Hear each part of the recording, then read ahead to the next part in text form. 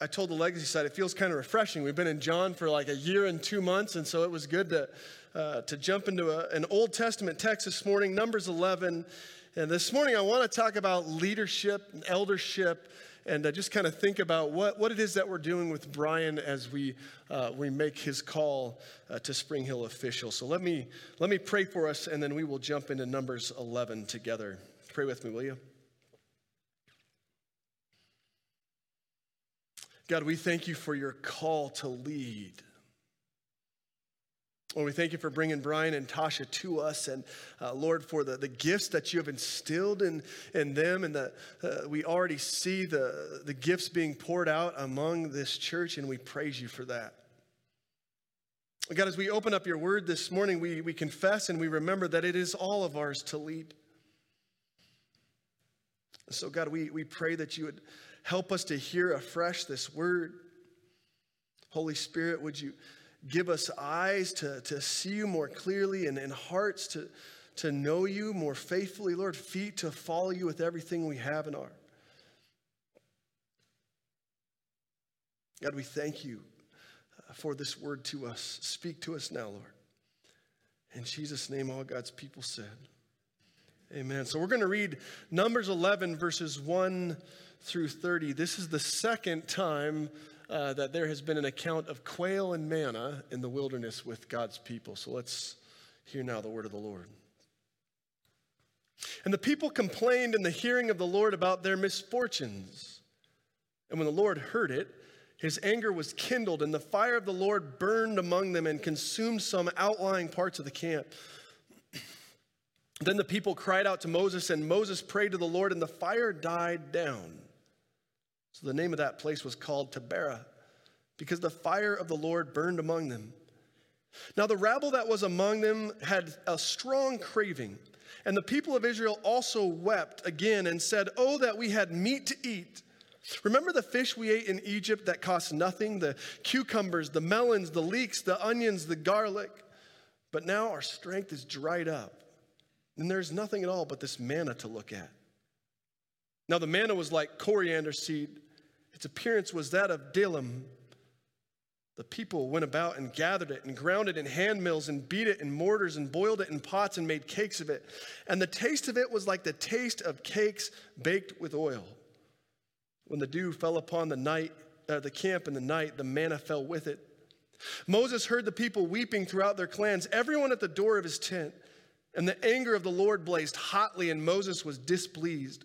Moses said to the Lord, "Why have you dealt ill with your servant, and why have I not found favor in your sight that you lay the burden of all this people on me? Did I conceive all this people?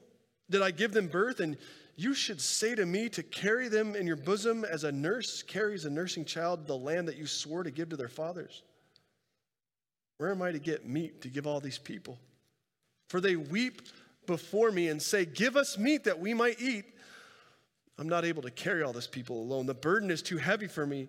If you will treat me like this, kill me at once. If I find favor in your sight, that I may not see my wretchedness."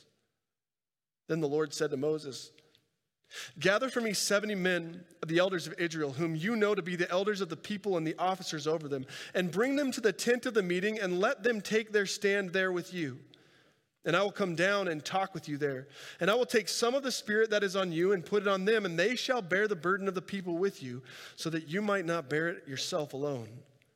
And say to the people, 'Consecrate yourselves for tomorrow, and you shall eat meat, for you have wept in the hearing of the Lord, saying, Who will give us meat to eat? For it was better for us in Egypt. Therefore the Lord will give you meat, and you shall eat. You shall not eat just one day, or 2 days, or 5 days, or 10 days, or 20 days, but a whole month, until it comes out of your nostrils and becomes loathsome to you. Because you have rejected the Lord who is among you and have wept before him, saying, Why did we come out of Egypt?' But Moses said, 'The people among whom I am number 600,000 on foot, and you have said, I will give them meat that they may eat a whole month. Shall flocks and herds be slaughtered for them and be enough for them? Or shall all the fish of the sea be gathered together for them and be enough for them?' And the Lord said to Moses, 'Is the Lord's hand shortened? Now you shall see whether my word will come true for you or not.' So Moses went out and told the people the words of the Lord, and he gathered 70 men of the elders of the people and placed them around the tent. Then the Lord came down in the cloud and spoke to him and took some of the spirit that was on him and put it on the 70 elders. And as soon as the spirit rested on them, they prophesied. But they did not continue doing it. Now 2 men remained in the camp, one named Eldad and the other named Medad. And the spirit rested on them. They were going among those registered, but they had not gone out to the tent, and so they prophesied in the camp. And a young man ran and told Moses, Eldad and Medad are prophesying in the camp. Joshua, the son of Nun, the assistant of Moses from his youth, said, My lord Moses, stop them. But Moses said to them, Are you jealous for my sake? What that all the Lord's people were prophets, and the Lord would put his spirit on them. And Moses and the elders of Israel returned to camp. The grass withers and the flower fades, but the word of our God endures forever. Isn't that a good story? Over the last few days, Brian and I have been up in Helena for a regional gathering with these gentlemen, a group of pastors and elders from all over the western side of the U.S. We gather together 3 times a year. And every time we do, I leave that meeting of elders and pastors so encouraged in the Lord. This last week, much of the conversation around the tables was about leadership. And not just leadership, but you can imagine the conversation is, what does it look like to lead in the midst of crisis? Our world is an upheaval all around us. We know this. So how do you and I lead others to Jesus Christ in such a midst of chaos? Last year, Barna Research did a nationwide study on the word leadership. And their findings probably won't surprise you. Barna found that 8 out of 10 Christians, the first thing that they think of when they hear the word leader is crisis. 8 out of 10 followers of Jesus, according to Barna Research, believe we are facing an unprecedented leadership crisis in America. Do you agree? 8 out of 10 of you are shaking your heads. You know, it's interesting to me how those 2 words go hand in hand, leadership and crisis, leadership and crisis. This morning, we officially now install Brian as an associate pastor of this church, and as he steps into that call, as he already has, he now leads in a culture that is continuously in crisis. So what does that look like? We turn to God's word, and we find this famous man named Moses. Moses was a leader of leaders in many respects. He had led God's people out of slavery in Egypt. We've heard this story before. They were free to roam about the wilderness. And as you can imagine, there was this celebration and this singing, this jubilation at first. Moses had this brief honeymoon phase in his leadership where he was loved and all was well, but almost immediately things changed. God's people were now homeless. Imagine with me 600,000 homeless refugees in the desert. That's the number God's word gives to us. 600,000. If you read it in Exodus, it says 600,000 plus women and children. No place to lay their head. You know, comparably speaking, most of us, we don't even know what it is to lead through that kind of a storm. What does a leader do with 600,000 displaced people? Where do you shelter them? How do you feed them or clothe them or keep the morale high in camp? All the way back in Exodus 3, you'll remember when Israel was enslaved in Egypt, God had come to Moses in this burning bush and he told him, he said, Moses, I'm going to get my people out of captivity and you're going to be the one that I'm going to use to do it. Moses said, yeah, no, you got the wrong guy. You got the wrong bush. Next one over. And God was relentless. He told Moses, he said, this is my promise. I'm going to lead my people to a land flowing with milk and honey, Moses. You can't fathom what I have in store. But Moses wasn't having it. So God removed all of his excuses. He gave him reinforcements, a man named Aaron. And now that Moses was without any excuses left, God sends him on this mission to liberate his people. And by the time we open up to our lesson now this morning, the Lord has kept every promise he made.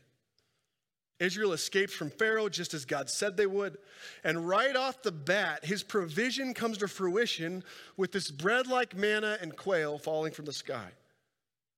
And with full stomachs, God's people begin to take their trek now home, promised land bound.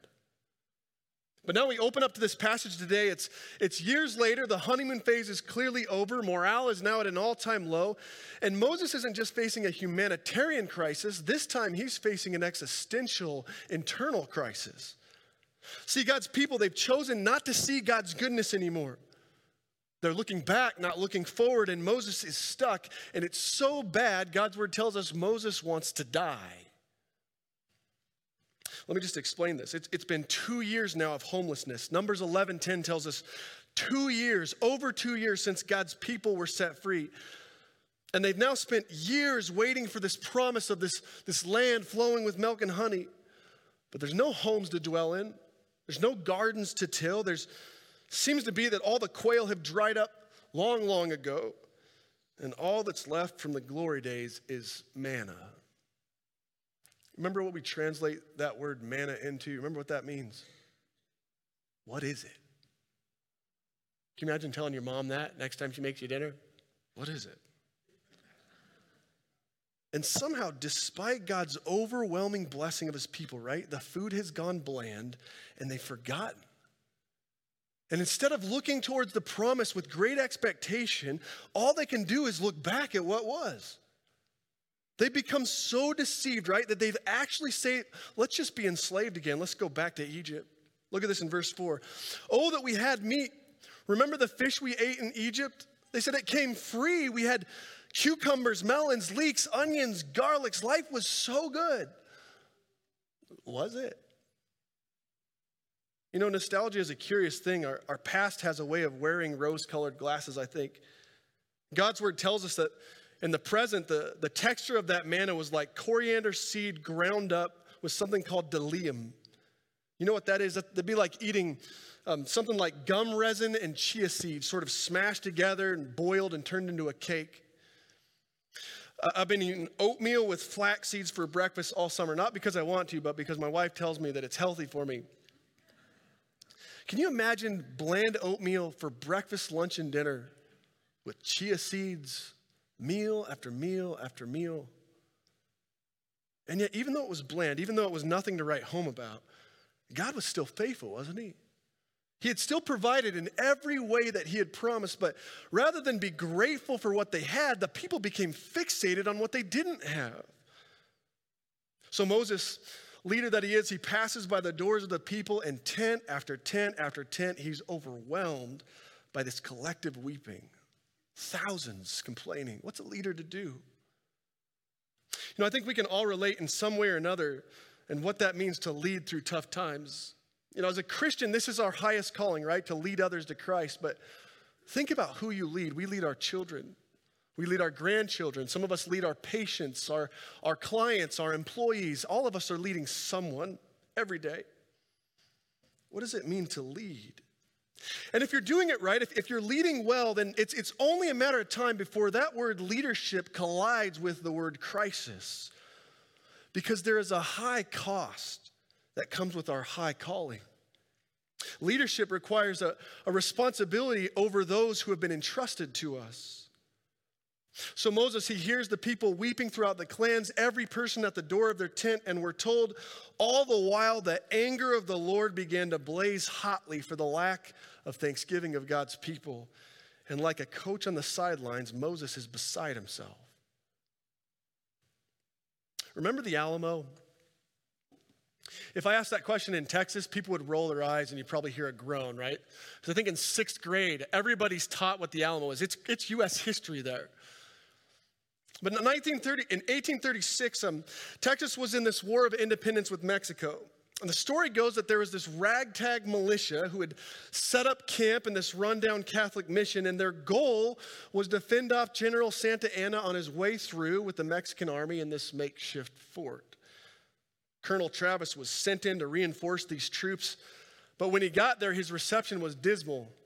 He was a white-collar soldier, a lawyer turned into the army, and he was this outsider coming in. No one wanted anything to do with him. But in the movie, this live cannonball comes screaming over the wall of the Alamo, lands in the courtyard, and it's just sitting there sizzling away. Travis figured if They were going to win this battle, and they had to use that ammo because they were running low. And so he ordered his men, one of them needed to pick it up and bring it back to the armory. But of course no one would move because they knew the next cannonball was on its way to the same place. So Travis, knowing his men would die if somebody didn't act, he sprints to the cannonball, hacks off the burning elements, and carries it back to the captain for a return fire. His men stood there stunned at the bravery and the heroism. And from that point forward, Colonel Travis was the newfound leader of the people, not because of rank, but because of influence. See, crisis doesn't create character, it reveals it. And it wasn't until Travis lived into the depths of his responsibilities in that moment that his men began to follow. In the end, you'll remember, 153 of the Alamo died. The battle was, by those numbers, lost, but they somehow took out 1,500 of the enemy, which enabled the war to be won. And students all over Texas still to this day are taught, whether it's in a football stadium or baseball, basketball, remember the Alamo. What I'm trying to say is that when it comes to leadership, whoever God has entrusted to you, we carry this awesome responsibility. Particularly in the church, as an elder, who Brian will become one today, we've been entrusted with the caring of souls. It's a high calling that comes with high measure. And I suppose then that brings me to the most important part of the lesson this morning. And that is that a godly leader must then also accept that they were never meant to lead God's people alone. I want to take a look again at how raw and honest Moses is with the Lord. And just notice how isolated he seems in his words. Look at this in verse 11 and 13. Moses said to the Lord, "Why have you dealt ill with your servant? And why have I not found favor in your sight that you lay the burden of this people on me? Where am I to get meat to feed all these people?" Moses said, "I'm so tore up. Let's just end this." You know, one of the reasons that I think we've seen such a crisis in America is that we think leadership is a solo task. We've come to believe that leadership is this place of status and instead of service. And so we place our leaders up on pedestal and we watch as their pride begins to isolate them. Checks and balances fade away, and then what happens? You can point to it time and time again, both inside and outside the walls of church. Leaders fall because they believe they're too great to fall. But Moses is like the antithesis of that, right? He's all too self-aware how short he comes before this people and before this God. I love how Terry Walling, a professor of mine, once taught me. He said, "Ryan, you need to understand something," and I've never forgotten this. He said, "Greater men than you and I have fallen." Don't ever forget that. Jesus says it better. Look at this in Mark 8:36. He says, "What does it profit a man to gain the whole world but forfeit his soul?" I want us to notice something about Moses' leadership. Moses was far from perfect, but let's just appreciate how honest he was in prayer before the Lord, how self-aware he was of where he begins and he ends. Did I conceive all this people? Did I give them birth? What am I to do here, God? Maybe you see this as Moses joining the complaint with the camp of Israel, and in some respects I think that's true. But I also think there's something far more deeper going on here. And that is that Moses knows he can't do this alone. In fact, look at this confession verbatim. "I'm not able to carry this people," he says in verse 14. "The burden is too heavy for me to bear." So God says, "Okay, Moses, you need to quit your whining, quit your complaining, you need to man up," right? That's what God says next, isn't it? No. Look at what God says. Look at how he answers. He says, "Moses, gather me 70 leaders, 70 elders of wisdom and encouragement and faithfulness. Bring them to the tent of the meeting, and they will bear the burden with you so that you won't bear it alone." God multiplies the leadership. And he not only multiplies it, but then he equips every leader with the Holy Spirit, the same Spirit that rested on Moses. See, a godly leader, wherever you find yourself leading others, we have to understand the weight of what it is that God's led us to. But then we also accept that God's design was never meant for us to lead alone. I found a story in a leadership magazine a while back about a pastor in the Philippines And he had watched as this driver of this wagon stopped by this beggar along the side of the road into town. The man was standing there carrying this wood stack twice as high as his shoulders. And the story goes that this driver stopped and he invited this beggar to hitch a ride. And the poor man, of course, jumped on the back of the truck, happy as a clam. But about halfway into town, all of a sudden, the driver heard this man agonizing, screaming out loud in pain. So he slammed on his brakes and looked back, and he was shocked at what he saw. Despite the free ride, the beggar had still had that load up on his shoulders, carrying it even when he didn't need to. How insane is it to carry a weight that's not ours? See, every leader in this room, we have to memorize the following words and remember, we're all leaders of someone. Jesus said, "My yoke is easy, my burden is light.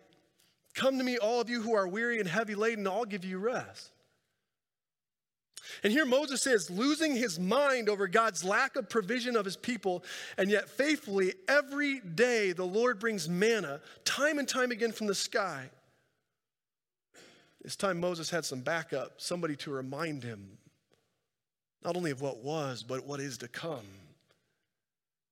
And that same Lord, same God now designs the church to be led not by one individual, you won't find that, but by a multitude. Elders who would lead with discernment and by example. Look at this in Titus 1:7. For an overseer, as God's steward, they must be above reproach, not be arrogant or quick-tempered or a drunkard, violent, greedy for gain, but hospitable, a lover of good, self-controlled, upright, holy, disciplined.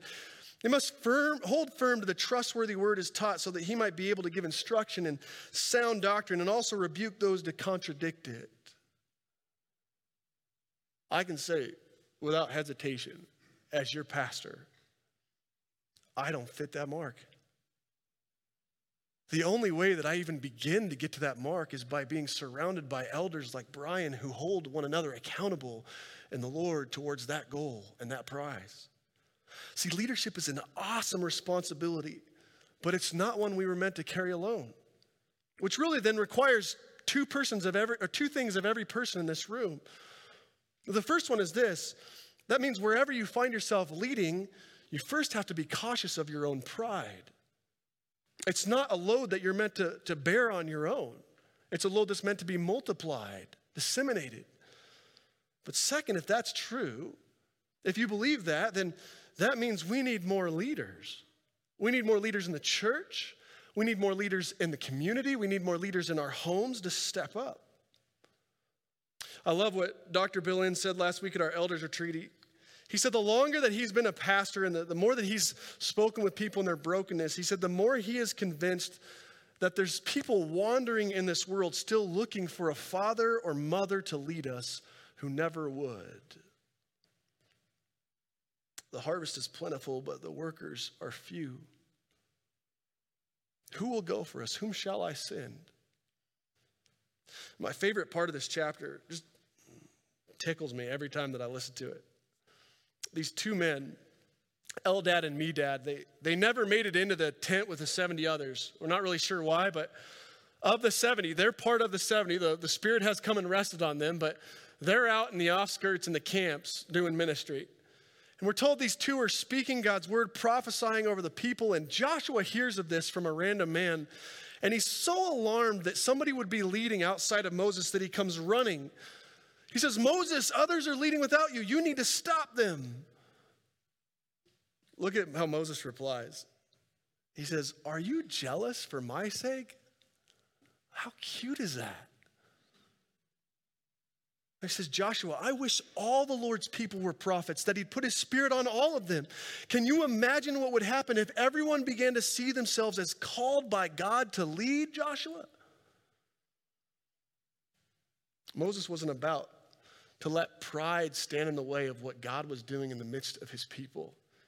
And the elders weren't about to hold back in what God was doing in their lives either.